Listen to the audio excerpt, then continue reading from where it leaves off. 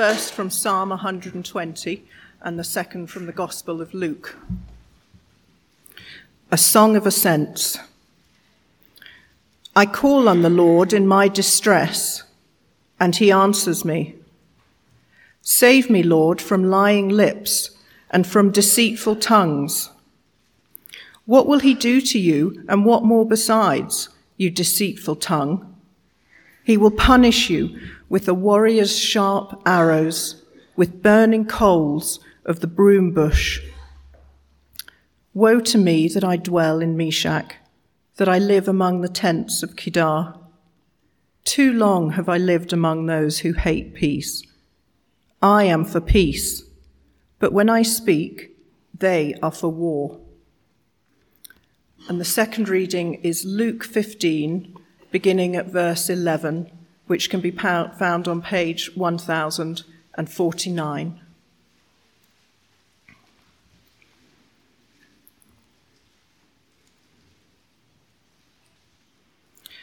Jesus continued, There was a man who had 2 sons. The younger one said to his father, Father, give me my share of the estate. So he divided his property between them. Not long after that, the younger son got together all he had, set off for a distant country, and there squandered his wealth in wild living. After he had spent everything, there was a severe famine in that whole country, and he began to be in need. So he went and hired himself out to a citizen of that country, who sent him to his fields to feed pigs. He longed to fill his stomach with the pods that the pigs were eating, but no one gave him anything. When he came to his senses, he said, How many of my father's hired servants have food to spare, and here I am starving to death? I will set out and go back to my father and say to him, Father, I have sinned against heaven and against you. I am no longer worthy to be called your son. Make me like one of your hired servants. So he got up and went to his father. But while he was still a long way off, his father saw him and was filled with compassion for him. He ran to his son, threw his arms around him, and kissed him. The son said to him, Father, I have sinned against heaven and against you. I am no longer worthy to be called your son. But the father said to his servants, Quick, bring the best robe and put it on him. Put a ring on his finger and sandals on his feet. Bring the fattened calf and kill it. Let's have a feast and celebrate. For this son of mine was dead and is alive again. He was lost and is found. So they began to celebrate. Let me pray. Loving Father, thank you for your word that speaks so profoundly into the longings of our hearts. And we pray, please speak to us now by your Holy Spirit for Jesus' sake.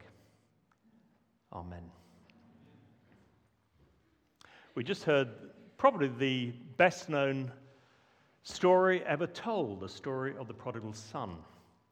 And it taps in to what I think is perhaps the deepest longing of the human heart.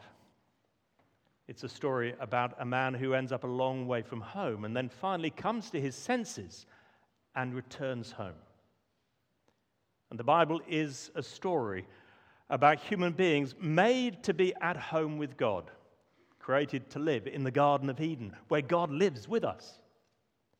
And yet about a way in which human beings have determined to leave home, to turn away from God, and the punishment exactly fits the crime, banishment from home.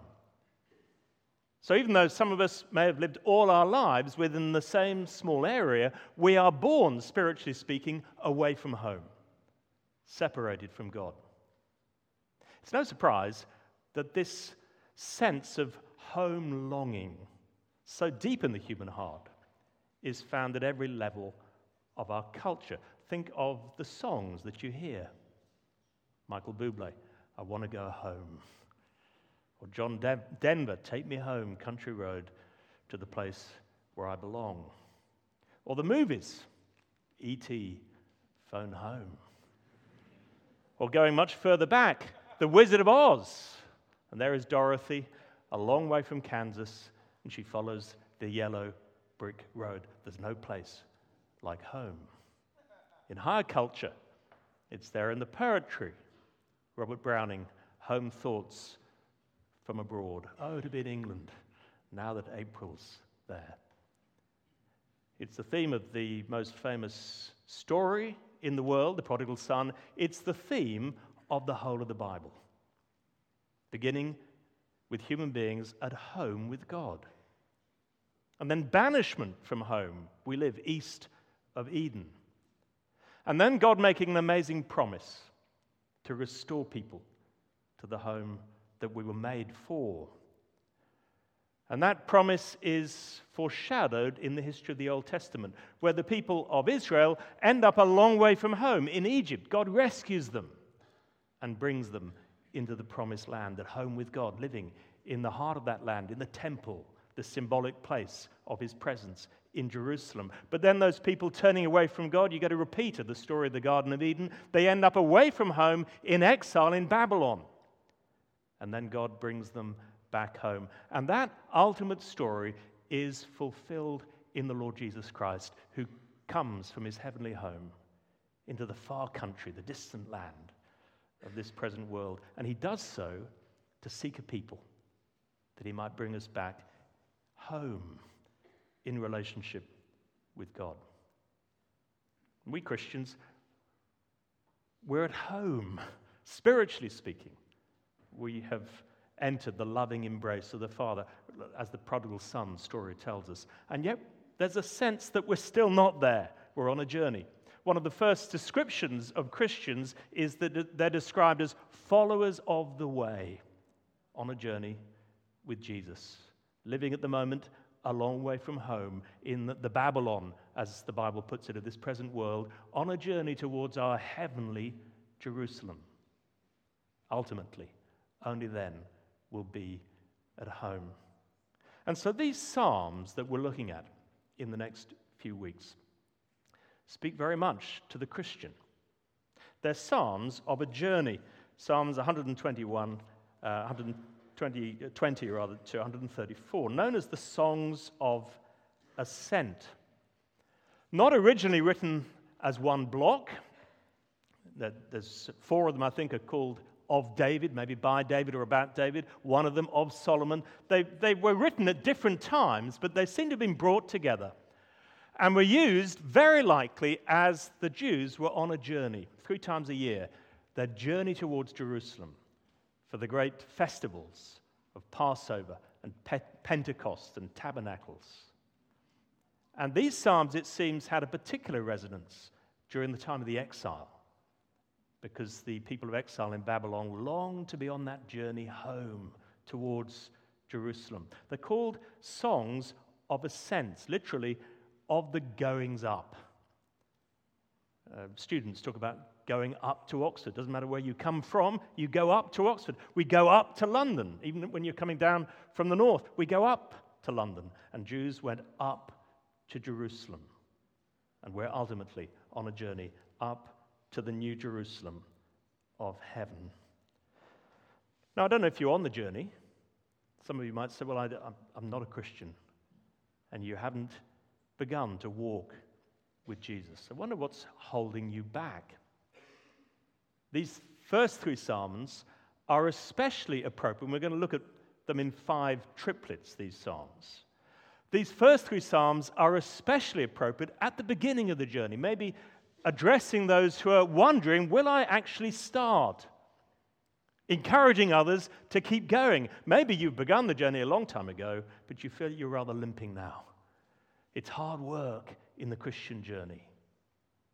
Maybe you even slumped to the roadside. You're hardly walking at all. Well, again, I hope these Psalms, which I'm describing as foundations for a life of pilgrimage, will spur you on to keep going. So we'll look at 3 Psalms just briefly. The first one, dissatisfaction. A long way from home. Psalm 121. and 20. This is where the journey begins. Now, some people today like traveling for the sake of it. Very few in the ancient world thought like that. Because in the ancient world, travel meant considerable discomfort and very great danger. So why would you even start? Well, this traveler starts because he's not happy, because he knows he's not at home. Verse 1, I call on the Lord in my distress. He's miserable. And the reason for his misery, as you read on, is quite clear. He's a long way from home. Verse 5, woe to me that I dwell in Meshech, that I live among the tents of Kedar. Those names, those places mean little to us. But Meshech was in what is now modern-day Turkey. To the Jewish mind, that's as far as you can imagine up north. And Kedar, that's in the Arabian tribal areas, really as far as you can think of down south. What's striking is that they're a long way from each other. You couldn't have lived in both of them. These are symbolic places. They're symbolic places because not only are they a long way from each other, they're a long way from Jerusalem. That's the point. They're a long way from God, where God symbolically dwelt in the temple. They're a long way from home. It's as if the psalmist is saying, I live amongst Philistines. I live amongst barbarians. I live amongst those who do not honor God. In New Testament language, I live in this present world, a world in hostility to God. It's a world marked by deceit, verse 2. Save me, Lord, from lying lips and from deceitful tongues. Right from the beginning, this fallen world is marked by lies. It's because they listened to Satan's lies that Adam and Eve sinned in the first place. Oh, you won't surely die. If you eat of that tree that God forbade you not to eat from, no, you won't surely die. God isn't a God of judgment. And anyway, you'll be like God, knowing good and evil. Life will be so much better if you do what God had told you not to do. In fact, of course, it made them miserable eating of that fruit. They ended up a long way from home, and Satan's lies continue down the ages. And ever since, the world in opposition to God has been marked by lies. The Apostle Paul in Romans chapter 1 talks about the natural way of human beings. They exchanged the truth about God for a lie and worshipped and served created things rather than the Creator. We're worshipping creatures. We're made to worship God, but again and again we worship other things, idols. And the pull of idolatry is so powerful because it lies to us. It tells us that something else, something in this world will ultimately satisfy us. If we'd only hitch ourselves to something in this world, then we'll feel at home, satisfied. That's the lie of the idol of materialism. Jesus talks about the deceitfulness of wealth. And what's the lie? If you only get more money, if you only have more things, then you'll feel content. You'll be at home.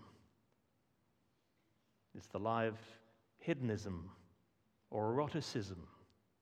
I still remember as a very young Christian, a speaker saying, people around you will say, you haven't lived until you've had sex. You haven't lived until you've had sex with someone else. And he paused and said, that is a lie. It's a very powerful lie. If only I can have pleasure, then I'll feel at home, then I'll be satisfied. But nothing in this present world can satisfy the ache for home that lies in the human heart. Perhaps at a more fundamental level than ever before, our contemporary world is marked by a rejection of truth. Nietzsche, the German philosopher, said this: truth is not discovered, it is invented.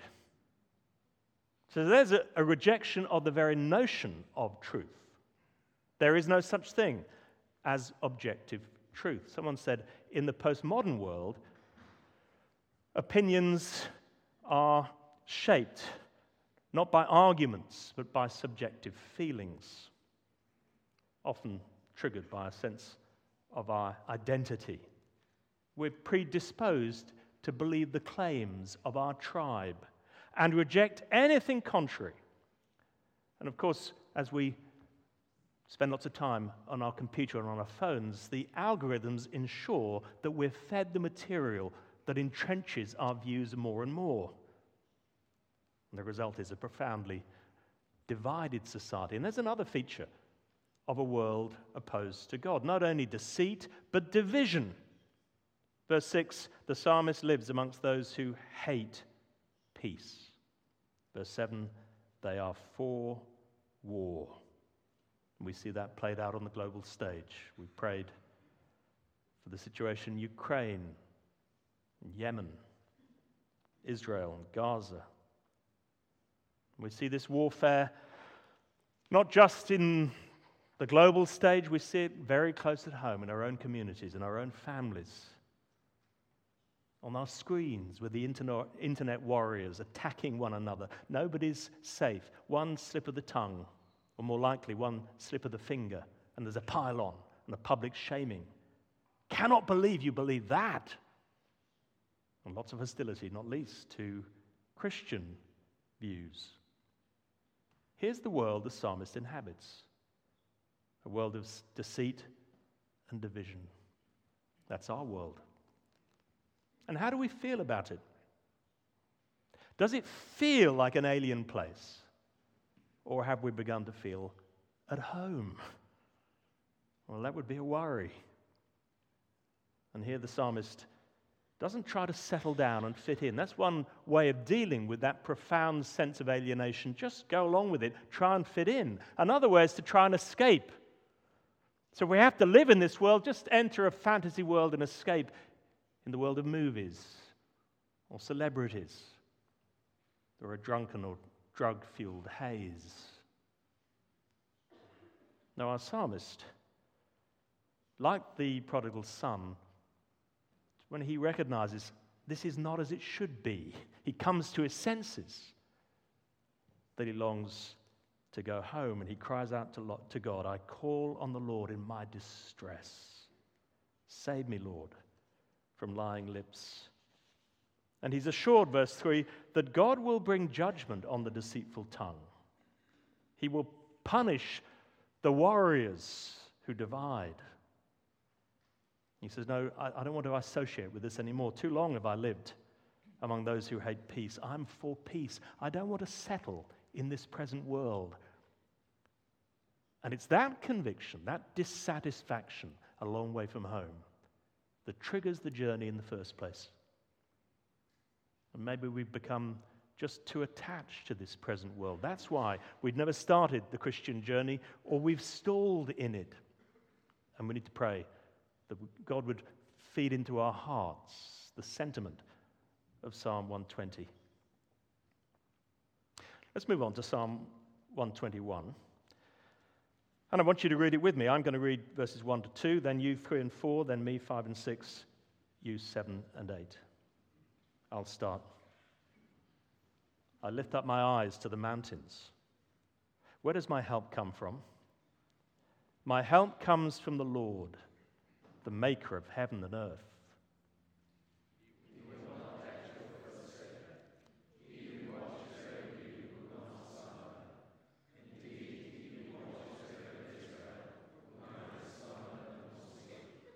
The Lord watches over you. The Lord is your shade at your right hand. The sun will not harm you by day, nor the moon by night.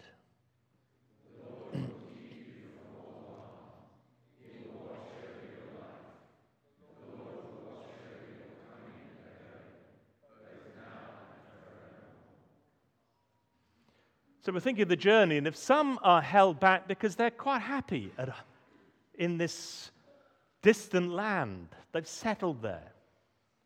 Others have begun to realize, no, this is not where I want to live. This is not the world as it should be. None of these things make me feel at home.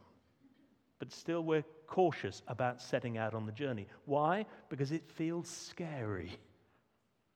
There are dangers that we'll meet on the way. I was talking to a friend who leads quite a number of events weeks at university, and some of you students have been at the OICU, the University Christian Union Events Week, and there are opportunities for the university to hear about the claims of Christ. And he said a number of years ago, the big question was, is it true? Is it true? He said now, increasingly, the big question is it safe? Well, there's a nervousness. Can I trust myself to this God? I don't want to lose control. What will my friends think of me if I do begin the Christian journey? Because it'll mean leaving this former place in which I used to belong, recognizing that's not home anymore. And so it'll mean me going in the opposite direction to others. What will they make of it? Can I really trust this? And maybe that's the reason why some of you have begun the journey, but you're not going very fast or far at the moment. Because you're worried. It feels hard. Well, this second psalm in this series, Psalm 121, speaks of confidence, protection on the road. Verse 1, I lift up my eyes to the mountains. Where does my help come from? It's not entirely clear why he's looking up to the mountains. Does he think of the mountains as a potential place to hide if an attack comes? Or does he think rather that actually up there, that's where the threat comes, that's where the attackers could come down from as he travels perhaps through the valley? Either way, it's clear he's aware of dangers on this road. Not safe. And so that question, is the Christian journey safe? And I have to say to you, in one sense, no, it isn't safe. And Jesus didn't say, come to me and follow me and all will be easy and all will be well. He said, if anyone would come after me, he must take up his cross and follow me. And that involves a journey with challenges and difficulties, a journey going against the flow. It's a journey that led him to the cross. In one sense, it's not safe. In another sense, it could not be safer. The psalmist is wonderfully confident as he sets out. Verse 2, my help comes from the Lord, the maker of heaven and earth. Well, you couldn't have a greater supporter than the one who made everything and controls everything. Verse 3, he will not let your foot slip. He who watches over you will not slumber. Indeed, he who watches over Israel will neither slumber nor sleep. I've often told you the story of the Native American boy on an initiation ceremony, forced, like all the boys at that age, to spend the night in the forest on his own.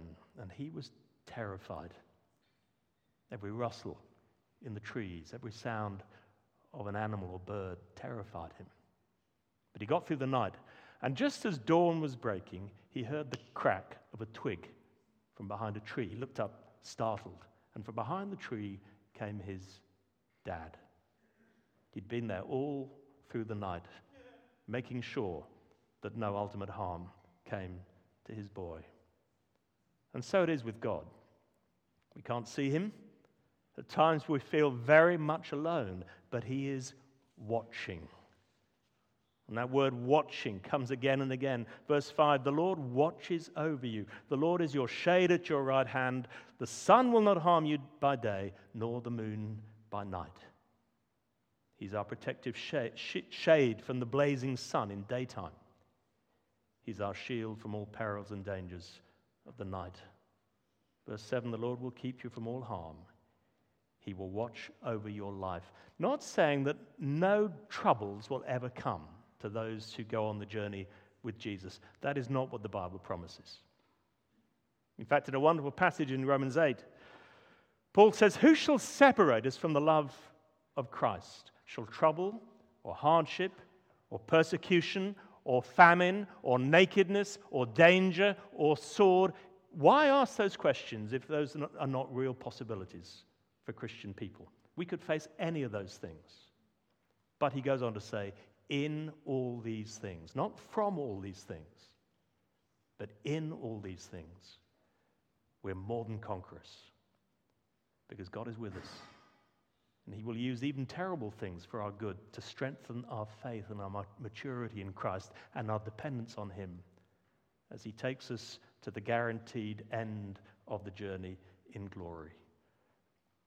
So we needn't fear. And I wonder, some of us need to listen to all three of these Psalms, but for some, maybe one of these is what you need right now. Maybe because you know these things are true, but you're not beginning the journey, you're frightened. Or because you're going through a particularly hard time right at the moment. It's hard to keep going. The words of that wonderful hymn, we rest on thee, our shield and our defender. We go not forth alone against the foe, strong in thy strength, and in thy keeping tender. We rest on thee, and in thy name we go. So Psalm 120, let's have the other slide up. Psalm 120 is dissatisfaction, a long way from home. Psalm 121 is confidence, protection on the road. And then the final one, Psalm 122, longing, peace in God's city. I'm going to read verses 1 to 5, and then I want you to read 6 to 9. I rejoiced with those who said to me, let us go to the house of the Lord. Our feet are standing in your gates, Jerusalem. Jerusalem is built like a city that is closely compacted together. That is where the tribes go up, the tribes of the Lord, to praise the name of the Lord, according to the statute given to Israel. There stand the thrones for judgment, the thrones of the house of David.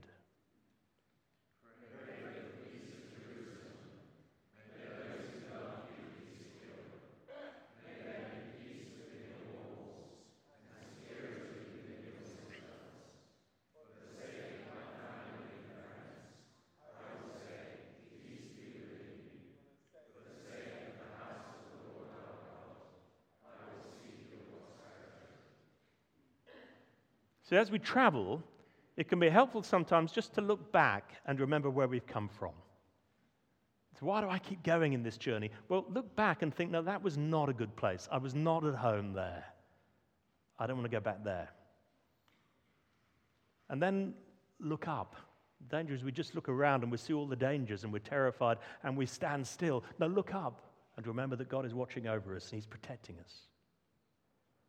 And here in this psalm, the final foundation for pilgrimage, for actually getting going, is to look forward. It's a hard road, but here the psalmist is looking forward to where he's heading, the destination, and that should give a spring in the step, because there's no greater joy than to meet with God and be in his presence. Verse 1, I rejoiced with those who said to me, let us go to the house of the Lord. It's said that camels can detect water in the desert up to 50 miles away. And once they get the scent of the water, they head unerringly to the oasis. And we Christians have got the scent of heaven, the heavenly Jerusalem. At least we should have. And that should keep us moving forward. It sounds in verse 2 as if the destination's already reached. It's a bit quick, this journey. Our feet are standing in your gates, Jerusalem. And if you think they're saying these psalms as they're heading towards Jerusalem, almost immediately it seems as if they've arrived. I think he's remembering a previous time when he's got there. Remember, that have gone 3 times a year in pilgrimage to Jerusalem.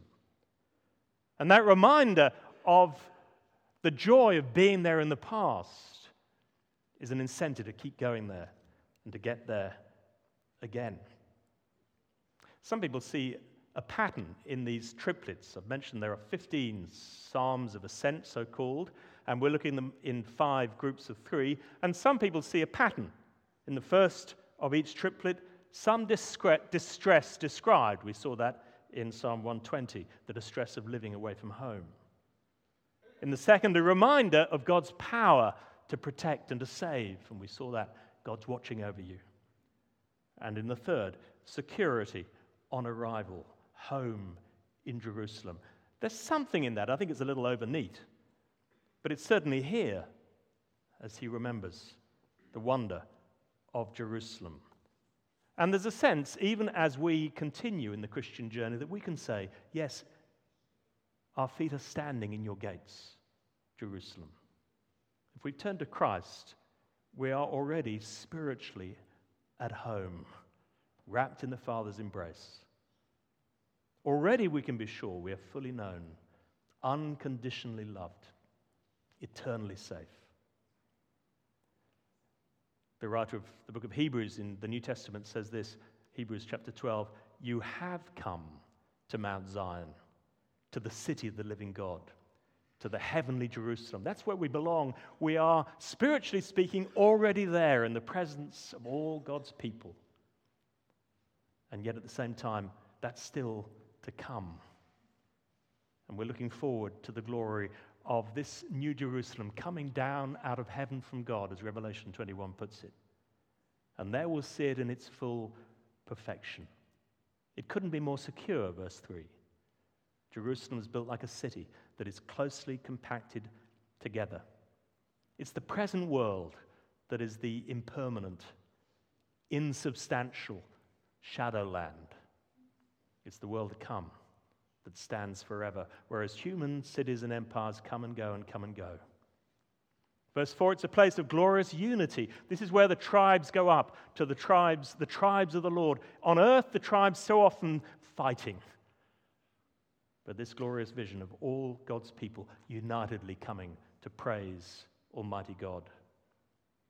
Verse 5, it's a place where Christ reigns. There stands the throne of judgment. It's a just rule. The thrones of the house of David. And of course, Jesus is the ultimate king of the line of David. How do we long for justice? At least I hope we do. Think of the terrible injustices of this present world. But one day all will be right and will be well. And as the psalmist travels towards Jerusalem, that's what he's longing for. As we travel towards the New Jerusalem, that's what we're looking forward to. But we're conscious that even though we've received it in part, it's not here yet fully. Which is why as we travel, we pray. Verse 6, pray for the peace of Jerusalem. Of course, we should be praying about the current horrific situation in the land of Israel and Gaza. That's not what this psalm's about, though. Because the reflection of the heavenly Jerusalem on earth now is God's people, the church. And sadly, too often, the church is not as secure as it should be. It's attacked from outside. It's not as united as it should be. It's divided from within. So pray for the peace of Jerusalem. May those who love you be secure. May there be peace within your walls and security within your citadels. For the sake of my family and friends, I'll say, peace be within you. What we should be longing is that people in this current world of deceit and division should look at the church and see a bastion of truth and unity. And sadly, too often, the deceit and division of the world enters the church. And that should grieve us. And the result is that people aren't looking at the church and thinking, I want some of that. I can smell something of home in what I see amongst these people. I want some of that. I want to travel with them. They're heading to a place that I want to be at. That's what we should be longing for and praying for our own church at St. Ebbe's. The people will see something here that they don't see outside. I want some of that. What should we be praying for the church throughout the world? For the sake of the house of the Lord, I will seek your prosperity. So how are you doing on the journey? Maybe you've never set out, and if you're not a Christian, we're so pleased you're here today. What's holding you back? And we pray that you might begin to get a sense of dissatisfaction, recognize that Nothing in this present world will make you fully feel at home. And only once we realize that will we begin to want to move forward. But then there's a danger, all sorts of dangers around us, and that should paralyze us, or could paralyze us, and we need to look up at that point and have the confidence to know that God is watching over us. He's our protector. And through all the excitements and the challenges of the Christian journey, let's nurture within us by God's Spirit that longing for ultimate peace in God's city that will keep us moving forward. Let me pray.